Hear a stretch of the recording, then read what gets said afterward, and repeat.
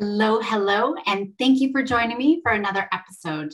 I received so many questions from my last episode about one of the comments I made on how our kids nowadays are so incredibly stressed, far more than any other generation we've ever seen. So I thought for today, because I had so many questions, I would talk about some of those things. Now, there's a whole host of reasons why kids get anxious. So, I think we could probably spend a few weeks just talking about all the different reasons why. And I don't want to get caught in the why they're anxious, but I really do want to focus on the stresses that they experience because, well, first of all, stress is one of the biggest contributors to anxiety, and our kids are very stressed out. I mean, they're more stressed out now than inpatient psychiatric patients were 50 years ago. So, it's a big deal, but also some of the stress are things that we can actually help alleviate. They don't have to cope with all of the stress. A lot of it is very unnecessary. I think it's really important as adults, oftentimes we tend to fall into the mindset that our kids really don't have that much to stress about. But we got to understand they really do experience a lot of stress. And it might seem like really small deals, what they're stressed out about compared to what we might be experiencing. But that stress affects them a lot. And there's a lot going on for them. I won't go into the brain chemistry, but there are things in our brain when we get stressed out that help us calm down and calm our nervous system and our brain down, whereas the same chemicals in the teenage brain actually intensifies their stress. So we got to think about those kinds of things. But there's lots of things. I mean, school and friendships and sometimes just visualizing parents' faces are stressful enough, right? But they really do experience a lot of pressure, and they can feel a lot of overwhelm from all the different pressures that they face. And, when we look at our teens specifically, they do actually report way more stress than adults because they have more expectations from lots of different people. They have more assigned tasks, more deadlines, fewer resources, and fewer breaks than adults. And, even just chores, for example, there's always someone nagging them. If we don't do our chores as adults, there's not someone always on our back. So it's just all of these things really add up. I really could go into a few hours just talking about their stressors, but I wanted to touch on a few key points anyways. It's really the combination of stressors. So there's personal stressors, social, environmental sort of factors that contribute to our kids' experience of compounding stress. And that compounding stress turns into anxiety. So common sources of stress, again, school, parents, even just thinking, when parents are trying to help by doing things like maybe they're monitoring their kiddos' homework or helping them get assignments done or chores done, we're really just adding to their stress levels. We're really not helping them at all. Kiddos face a lot of peer pressure stress, even from younger ages. There's sort of this downward spiral where, we think of mean girl kind of behavior in junior high. We're actually seeing it in early elementary, sometimes even kindergarten. So there's lots of peer pressure. They don't have as much downtime as they used to do. There's social disconnection and loneliness, which is only multiplied since COVID.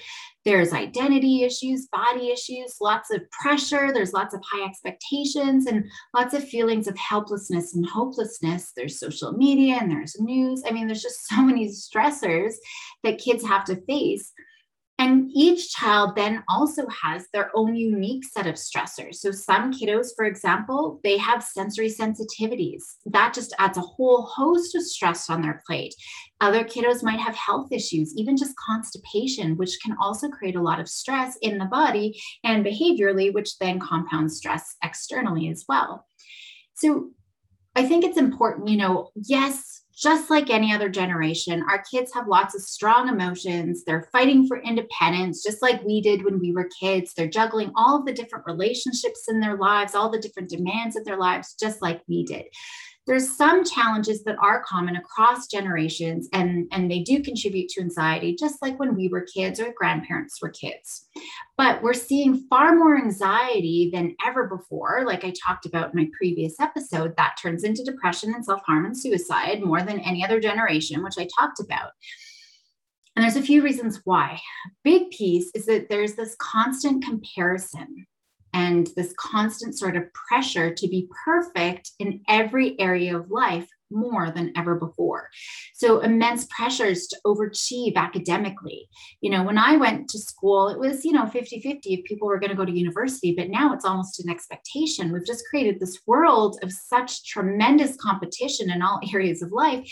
It's not just enough to be good at something, to just be good at something. They can't just be valedictorian or just volunteer to get into universities, because being well-rounded isn't enough. It has to be more than well-roundedness. They have to be good at everything. So there's this pressure to be effortlessly perfect, not just perfect, but effortlessly. So they're not showing any flaws, and they're not showing how taxing it really is on their mental health to maintain this image of high achievement in all areas of life. And it's really devastating for our youth to juggle all the expectations that the world imposes on them, whether it's from peers, parents, bosses, teachers. There's just so many, pressures from all the different areas coming on in their life. On top of that, there's this pressure to be happy. There's this pressure to have a growth mindset. There's this pressure to be gritty, right? And build your resilience. All of that can precipitate feelings of inadequacy, depression, loneliness, suicidality, anxiety, everything that we've been talking about. Part of the problem is that our kids are far more affected by the current state of the world than any other generation as well. So that's another piece, high expectations. And now they're seeing what's happening around the world. So we've got this global culture of fear and safety precautions that's really affected our kids, especially with COVID. It's just, even before COVID, we've had this culture, but it's just increased by tenfold with COVID. And so we're instilling this sort of widespread anxiety, which has only worsened over the past, couple of years with COVID. So our kids and our teens, they're constantly being bombarded with local news, with the world news, and everything from politics to healthcare to mass shootings to discrimination and climate change and anti-vaxxing and masks and, all of these things more than any other generation. So yes, although all generations have experienced tragedy, yes, what's quite unique to our kids now is the level of exposure to the information that they have. They were born into technology, and they're always connected to the world through technology. And unfortunately, we've created this sort of crisis-saturated news globally, and that's right at their fingertips. And they can see this tragedy around the world every single day. And that's obviously going to affect their mental well-being, because kids soak in so many messages from the news, which is contributing to their anxiety. But there's also images about things like beauty, right? There's pictures on Instagram. Those are highly associated with feelings of anxiety, as well as depression and worries about body image. And there's this high level of stress about maintaining this sort of perfect online presence and keeping up with all of their friends. And so they spend so much time trying to post what they think everybody else is going to think is a perfect life, so that they aren't being rejected. But it's worsening their self-esteem, because they don't believe others are going to like the real them if the others actually knew that they weren't so happy and so beautiful and so popular and weren't actually leading this perfect life. And unfortunately, the more likes that they get, that's only worsening their self-esteem, because they, it's just reinforcing that story. Oh, they only like the perfect life that I'm posting out there. And so then they're just perpetuating this sort of vicious cycle of misery, believing that everybody else is happier than me. And so there's this pressure to live up to unrealistic expectations of having a perfect life in in the first place. But then also feeling like, why can't I be happy like everybody else, right? And so we end up wasting our lives away, scrolling on social media, seeing how much happier everybody else is, and believing everybody else has got it all, and we're stuck. Roosevelt had a great quote about comparison, saying, "Comparison is the thief of joy." But we are driven to comparison. This is an ingrained need in our brain, and one of the reasons why we need to learn about our brain and anxiety. But it's an ingrained need to be an important member of a group, because not being part of a group signals to the brain that danger's afoot. And so that's creating a lot of stress and a lot of anxiety, which is only magnified with social media and the fear of missing out. Because if we're not part of a group, 10,000 years ago, we will probably get eaten by some sort of predator. So that's why, to our brain, if we aren't part of the group, danger, danger, danger. So there's all of this techno stress, and kids are feeling even more anxiety and even more isolation. And even things like when they're not receiving an immediate reply to their text. They've just texted, they're waiting. 5 minutes later, their friend still hasn't texted back. That anxiety is just building. And then they're expecting other people to respond. They also feel the pressure to respond immediately as well. And so we're just creating and contributing to all of this technology related anxiety. And so there's this high peer pressure, even just to respond. And this is going to lead to addictive and unhealthy behaviors. And it's going to affect things like eating and sleep and school and relationships, and especially relationships with parents. It can be really hard for them to detach, which is just leading to a lot of chronic stress. There's also a lot of shame and stigma when they're not connected with that social media, or if they're not using it frequently. Or if they are on there regularly, they're so worried about how they're being perceived. They're looking for how many likes that they're getting, for example, and that's a form of validation. Unfortunately, it's not the right validation by any means, but it's just a no-win sort of situation. I do a whole sort of class on the stresses of technology and, how technology is maybe not the best thing for our kiddos, but this is just an important piece for us to understand of what's contributing to their stress and anxiety. What makes all of this even worse is this thing called technoference, where technology is interfering with our kids' ability to build and sustain relationships. And one of the most important relationships, especially in childhood, is that relationship with our parents. It's a really sensitive time for technoference because the needs of our kids, they have a high amount of needs to be able to interact effectively with their parents. That family relationship is the most important relationship for attachment and overall development when we're looking at long-term sort of well-being. And these relationships are really important just for kids to discover, who they are, what are their values, what are their beliefs about the world. But unfortunately, there's this disrupted attachment where screens are causing this disruption in these attachments. And sometimes they're even replacing family development because kids aren't turning to their parents anymore for, debriefing about what happened in their day, or telling them what happened, how they got hurt today, or asking them for guidance. All of those things are so important for their well-being and development.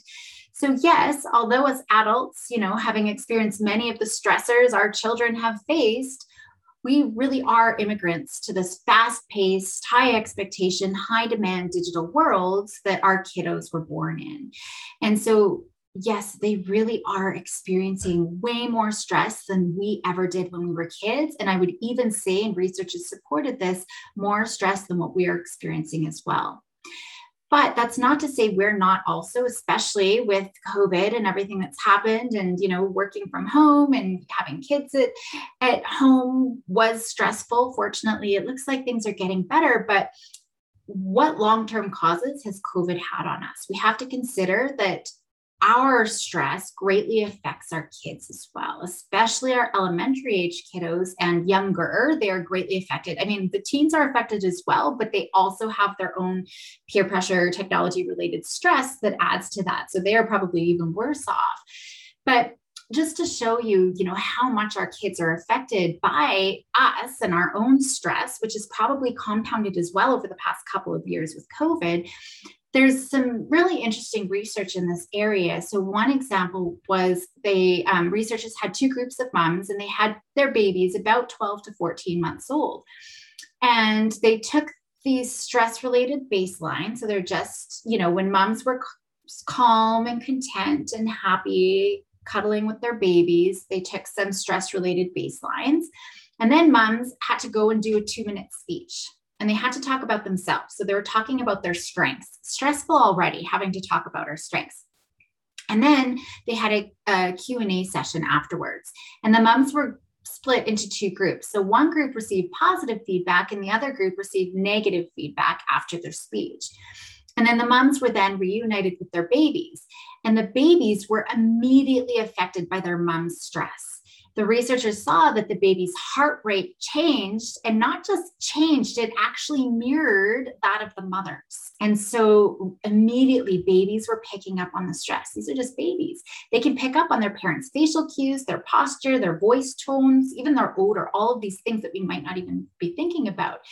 So we might try to act calm, but if we're anxious or we're physically agitated and we don't have enough sleep, and when we're stressed, it makes it really hard to try to act calm. And we're also way more likely to overreact and yell, especially when we're at home, because we're not coping very effectively, especially at the end of the day. Once we get home and our kids are in our face, our kids are going to see all of that, and they're greatly affected by our stress.